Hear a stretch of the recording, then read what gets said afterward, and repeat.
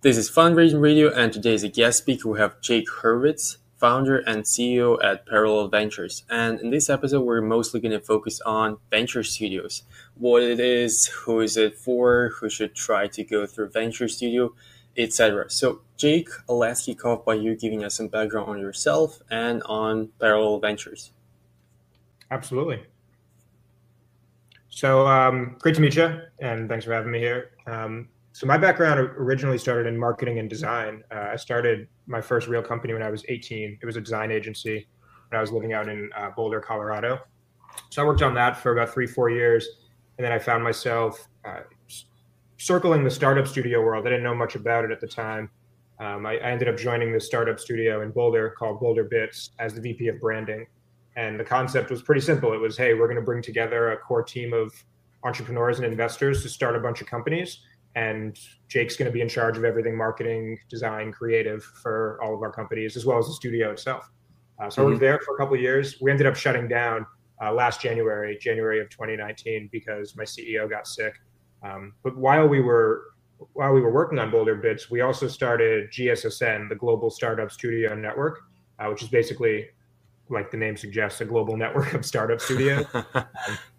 At the time, which was around September, October of 2018, we had identified about 80 startup studios around the world. And today, a year and a half later, we're seeing about 500 startup studios around the world. So while the definition of a startup studio has gotten a little bit broader, we're also seeing incredible growth in the space. And so I've spent the last year doing advisory and consulting for emerging startup studios, helping them raise money, helping them structure the fund itself, market the company, and build the right internal processes to actually succeed as a studio. Got it. That's pretty interesting. I myself work at venture studios, so we have some stuff to talk about after the episode is over. So let's start with the definition of the venture studio, because I've seen hundreds of people who are not familiar with the concept whatsoever, and it's pretty sad. So can you give us like a broad definition of what venture studio is? Yeah, there are a couple of ways to think about it. I'll run through a few of them. The way I typically describe it is, you're like a startup that starts startups. You think of it as a factory where the whole point is to get a core team of awesome builders, and these are typically entrepreneurs and or investors, get them together to basically pool their resources, their expertise, their network into one team. And then as that small core team, we're going to create 4 companies a year or 10 companies a year or 100 companies a year. We're going to do it all internally, and we're going to do it from scratch. And so you can think of it in the sense of, this is what comes before an accelerator program or before raising venture capital oftentimes. How do we take an idea and get it from napkin to an investable business very quickly? And typically the goal is to get a startup from 0 to 1 in less than 90 days. And the whole point is to do it in a templatized fashion, to repurpose code and resources and talent as much as you can across the whole portfolio, and to do it all at scale. So that's one way to think about it. Another way to think about it is that it, in some capacities, and I'm going to be careful how I phrase this, it in some capacities disrupts venture capital. So if you think of it, venture VCs are the middleman between LPs and entrepreneurs. LPs invest their money into VCs so that the VCs can then go find the entrepreneurs for them, basically, and invest directly into the entrepreneur. Right. So that's one way to think about it. The studio model eliminates the need for the VC in the first place, which has a few pros and cons. So in this case, the LP could invest directly into the entrepreneur, who is the founder of the studio. And if that entrepreneur and their small team are really good at creating many, many startups, then we just cut out the middleman and you save money on fees. You also save time. So anyway, those are the 2 ways that I typically define startup studios. I think I'm not quite sure if I agree with that definition or not, because I think VCs are usually investing at a very on the later stages, because where venture series just don't operate. We're usually working with idea stages, as you said, and VCs usually jump in when the check size is like $500K to, I don't know, $50 million. So I'm not sure if venture series actually replace VCs, but we'll keep it here for now. And let's talk about differences between venture studios and accelerators and incubators, because I see many people ask me question like, hey, how are you different from an incubator? So the term incubator, in my opinion, is at this stage now a broad term for any type of vehicle that helps startups grow faster. So I think that startup studios are a type of incubator. I think that accelerators are a type of incubator. That's how I look at it. Sometimes people think that incubators are their own thing, but I actually don't. I don't have another definition for it. There is a stark difference though between studios and accelerators. The difference is pretty clear. So number one, a studio is taking an idea that doesn't exist yet and bringing it to market. An Hmm. accelerator is accepting startups that already exist and just need help moving faster and growing, right? So that's number one. The number two difference is that studios typically take much more equity than accelerators do in each startup. The average accelerator usually takes around like 7 to 10%, sometimes a little bit more in each startup that they admit. A studio will take usually anywhere from like 12 to 30%. We've even seen some studios take anywhere from 40 to 60% of their startups. And then the last difference is that studios typically inject much more capital into each of their startups. The average or the standard across accelerator programs is you get around 100 to 150K, usually in a convertible note. And that's saying that these companies are valued $1 million, right? The studios typically put in, on average, we see $240,000 per startup. And so sometimes that number goes as high as 500,000. And then you work on those startups for much longer for the most part. So when you're in an accelerator program, you get attention from the team of people working at the accelerator, a couple hours a day or a few hours a week over the course of 3 months. At a studio, it's the core focus for everyone on the team to work on Hmm. that startup for at least 3 months, probably then another 3 months on top of that, and maybe another 3 months after that as they're like transitioning the studio out into the wild. So to sum it all up, the differences come down to equity, time per startup, and stage, and then amount of money that you actually get. Got it. So let's talk a little bit about the structure of the deal itself, because I know all venture CEOs are extremely different. I've never even thought of taking as much as 60% of the startup, but all venture CEOs are extremely different. So some of them actually grow companies internally. Then once the company is ready to raise a pre-seed stage round, they actually find a CEO that's fit for that company, and only then they raise. But before that, they do everything by themselves. So at Make a Studio, we're usually working like we find an entrepreneur with an idea, but it's just an idea written on a napkin, literally, and we put our team into that into that project, and then we turn it into actual startup.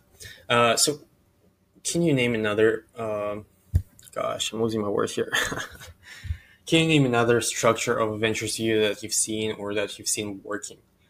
Yeah, that's a very common one. So there are two ways to think about what you just described. Um, Quote unquote, it's idea first or human first. This is one like core difference between many studios, and I have my own opinions as to what works better. But actually, a lot of it comes down to the market that you're in and the geography. But idea first would be like, hey, we are an awesome team of entrepreneurs. We come up with our own ideas, and then we just want to go find founders to build our ideas further. Think of it like a surrogate mother, right? We're producing babies, and we want to go find mothers to go raise those babies. Um, Yeah. Human first is the opposite, which is, well, we're pretty agnostic to the idea itself. We care more about the founder and the founding team. So we're going to start by founding great individuals or great small teams, and then we're going to help them build startups around who they are and around their resources, their passions, or rather their obsessions and their skills. So it actually changes a little bit the fundamental day to day of the studio itself. It's either, are you a group of people that are tasked with coming up with great ideas, or are you a group of people that are tasked with finding great individuals? And you can call that talent investing. So that's like one core difference between many studios right now. The another model that I really like is actually, one way to think of it is like an accelerator program for individuals. I think Antler is a great studio that does this really well, and they're expanding right now and growing like crazy. And Human Ventures here in New York, I say here in New York because I'm in New York, but they just launched a new program called Humans in the Wild. And I love this concept where basically you bring in individual founders who are like looking for their next project to work on. they would join the program for 12 weeks. There would be a lot of co-founder matching that goes on. And by the end of 12 weeks, they will walk away with a fully fledged startup that they're now bringing to market. Entrepreneur First also does this out in the UK. And they're one of the top ones that have really nailed this model. I think that's a great model because you'll have a bigger portfolio. It helps you de-risk it. And it's, I mean, even in the name of one of the studios, like you're literally going entrepreneur first. And I believe that that's the way to go, is human first. But that's a whole nother conversation right there. Mm-hmm. Yep, it is. I'm personally a big fan of venture studios, of course, and I mean, I work for one. But let's talk about the downsides of the venture studio. Besides the fact that sometimes venture studios take a large chunk of the company, what are the downsides do you think venture studio has? Yeah, I mean, number one is that it's so new, and like this model hasn't, or rather, I mean, look, it's been around since 1996 with Idea Lab, and the current iteration of it is new. It's new in the eyes of the vast market. And because of that, it hasn't really stood up against a recession yet. And maybe right now that'll prove to be either good or bad, looking at the market moving forward. So I personally only care about an asset class when it's gotten its ass kicked through a tough economic downturn, right? And it just hasn't seen that yet over the last few years. And so that's why I'm excited about the next few years for startup studios. So one downside to sum that up is it's just such a new model that people are skeptical about. And we haven't seen massive success at scale. We've seen a few wonderful successes, and we're starting to like collect small numbers of data that point to a successful future, but nothing that's wildly substantial at scale yet. So that's one downside. Another downside is that people just don't get it. So it's hard to raise money. It's so rare to find an LP or family office that understands the studio model. And so trying to raise your own fund for one is just wildly difficult, much harder than raising a fund in general. So that's tough. Another downside is that entrepreneurs are protective of their equity, and good entrepreneurs, as they should be, are protective of their equity. And so it's difficult to sell them on, why they should give up maybe 40% or even 20% of their company if they have other options. Like they could go and raise venture capital on their own. They could go to an accelerator program. They could bootstrap. They could go to any other studio. So why should they choose yours? So for a lot of emerging studios, a big question that I ask, or that they have to ask themselves, is like, what actually allows you to entice founders to take a deal like this with you? And then for founders, one of the questions is like, am I really willing to give up all this equity? In my opinion, pretty much always yes, as long as the founding team of the studio is really badass. In that case, it's gonna pay dividends as to how much value you get for that equity, and especially for the stage of founding, the stage that you're at in your career as a founder, right? If you're a 5-time founder, a studio model is probably not the best fit for you. You just don't need it. But if it's your first or second company, and you just need that handholding with general day-to-day things that you shouldn't be focusing on, the studio model is absolutely for you. So those are some of the like high-level downsides that I bring up most often. Mm-hmm. Right. Yeah, I think the last thing I would say, I would actually add one more, is there's no precedent here. No one knows what they're doing. So like, people ask me all the time, like, how do I do this? How do I do that? What's the answer to this? Or what's the answer to that? Like, I don't have the answers. No one has the answers because there aren't any answers. I have some answers. I have my own answers. I have my own thoughts. I do my research, and like I'm gonna think critically and try to come up with ideas for all the companies I work with or studios I advise. But again, like no one really has the right way to do this. And for those who have figured something out, a lot of it has to do with luck or timing. We could start to draw parallels, no pun intended, but it's just with such a new thing, there's really no precedent, which makes growing it difficult and a lot of speculation. Absolutely. So I think you mentioned that startup studios basically haven't gone through any recessions yet, but it was funded in 1996. I think the concept is even earlier. I've seen people who have done it much earlier, but didn't really realize that it's a venture studio or startup studio, whatever you call it, because the term just didn't exist. So they've gone through plenty of horrible things like dot-com bubble, then 2008, and now the coronavirus. So it's 3 events. So do you think that's not enough of a check? I think that this is actually a fantastic opportunity for startup studios. The reason I look at it in that perspective is because let's take 2008, for example, in the recession. At the time, I was pretty young, so I'm only hearing this type of information secondhand. I couldn't watch this happening at the time. But looking back from what I understand, entrepreneurs weren't thinking during the recession like, oh my God, I need to go start a company right now because look how cheap it is to start a company, and that more millionaires are made during recessions than any other time. And I'm going to go look for an entity to help me do it.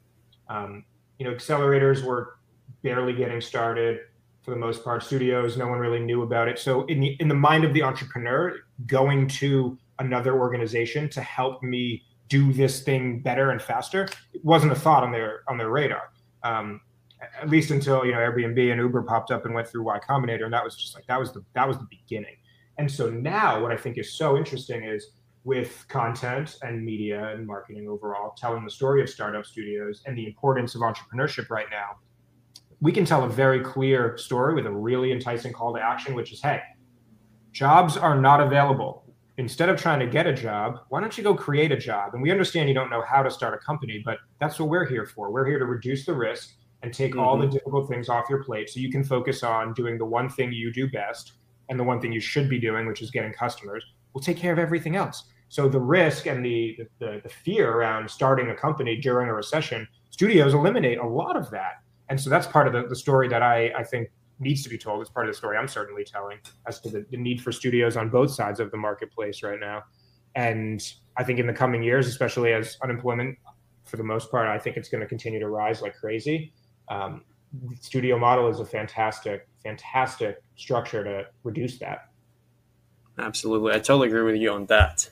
So let's move on to probably our last question for today. And it's, why do you think VCs hate venture studios? Because I've talked to tons and tons of VCs, and many of them are like, oh gosh, you work at a venture studio. And that's all they say, basically. Yeah. But what do you think? Most of the VCs don't really like venture studios. Why exactly is that happening? Yeah, I think so. I've never had a VC look me in the eye and tell me why they don't like it. And I've had the same conversation that you've had, it sounds like, where I say, well, why don't you like the venture studio model? And it's because we just don't, just because. Okay, if that's your answer, then that's fine. So I can circle back a little bit to what I mentioned earlier, which is why I actually think, and I hadn't brought this up before, but when I say I think the studio model disrupts venture capital, I actually think it really helps venture capitalists and it helps them stay more focused. So I'll start by saying, and the data points to this, so we can't refute this, like venture capital has moved to later stage, right? VCs used to be interested in putting $500,000 into a deal, but now with so much more dry powder out there, they're interested in writing bigger checks. And just the stage of venture capital has moved later. Angel rounds have gotten bigger. Seed plus rounds are now a thing. Seed rounds have gotten bigger. So now the studios can replace that entire first few years and basically go to the VCs and say, hey, look, stop writing small checks. We know you don't want to write small checks. We'll take care of everything pre-Series B or Series C, and then we'll bring you right in when it's time for you to write a big check. And the risk up until that point has been almost eliminated, or at least drastically reduced. So the studio model helps, I think, clean up a lot of the messiness around venture.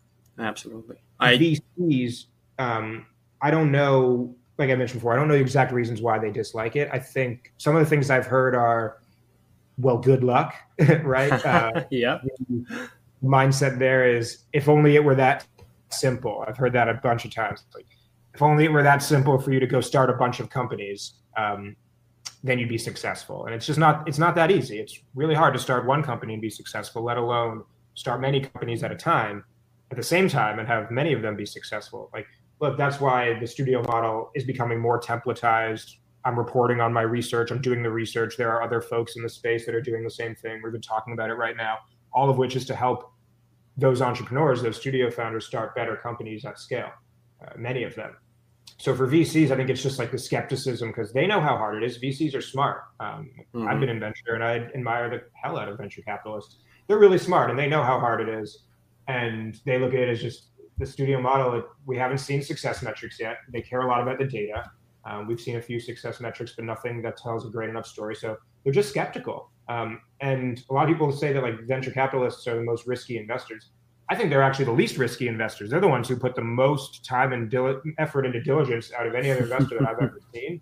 And so when they just look at a model that doesn't have substantial history or story behind it yet, of course they're going to be skeptical of it. So I can certainly understand that. I'm excited about the VCs that are excited about the model and like willing to keep an open mind and keep paying attention to it as the market grows. But I every now and then have definitely heard VCs even tell me in my face like, "This is a terrible model. It's never going to work. Please don't contact me again about it." Yeah. So it's like, all right, that's fine. You know, not everyone's going to agree on the same thing. And I think the last thing is just like potentially they feel a threat. I don't know. If I was a VC right now, I would be. I'm biased because I know a lot about the studio model and less about VC than I know about studios. So I'd be, but if I was a VC, I'd be curious about the studio model. I'd be very concerned about it changing up how I need to do my business. I'd be concerned about my potential founders that I want to invest in asking me about studios and maybe going to a studio instead of taking my money. It just cuts into their business. It just changes the landscape. And for a really calculated, diligent, shrewd investor, absolutely they're going to be concerned about something new popping up. But look, you have to adapt. That's the way this world works. That's how investors need to be. That's how entrepreneurs are. Like, ride the wave. And we start to see some VCs actually backing studios. I think the last thing I'd bring up as to why it's difficult is because VCs are used to a standard operating model, right? Like the carry is standard, the terms are standard. There is a precedent there. With studios, there is none. You know, you can choose your own management fees for the most part. You can choose the timeline of every fund. Like you can write your own bylaws. You can raise your own sidecar funds, and just we're starting to create some precedent because it makes the growth of the industry better. But when you say to a VC, "Hey, would you like to spin up a studio?" They can't. It's not within their legal abilities with their LPs to do that. Right. So they would need to go through raise a whole nother fund just to start a studio. And for a lot of them, it's like, what we're doing is working. Why would we go raise another fund just to start a studio to take that risk? Like, there's no reason to. But like Foundry Group, for example, one of my favorite funds, they've invested in a number of startup studios into their funds. And so I think that's going to be a nice transition for venture capitalists to get into the studio space, is to put their money behind other studios rather than starting their own studios.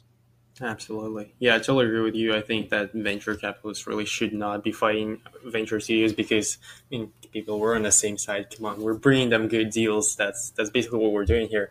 And I've seen once I was in a dinner in San Francisco with VC and another startup founder. I mean, not a startup founder, venture startup founder. Gosh, losing my words again. But basically, at some point it got so bad they nearly got into a fight. It was just like I could see hatred in their eyes. Yeah. It was so bad. I can't really understand why is that happening, but I hope that when people listen to at least this episode, they're going to be like, oh, maybe we should actually look into this concept more openly, you know, and try to actually think about it. So yeah, we're going to wrap it up here. Thanks a lot, Jake, for coming up, for sharing your experience and your knowledge about venture studios. That's the word. Yeah, my pleasure. Absolutely. All right. Have a great weekend and stay safe. Bye. Take care.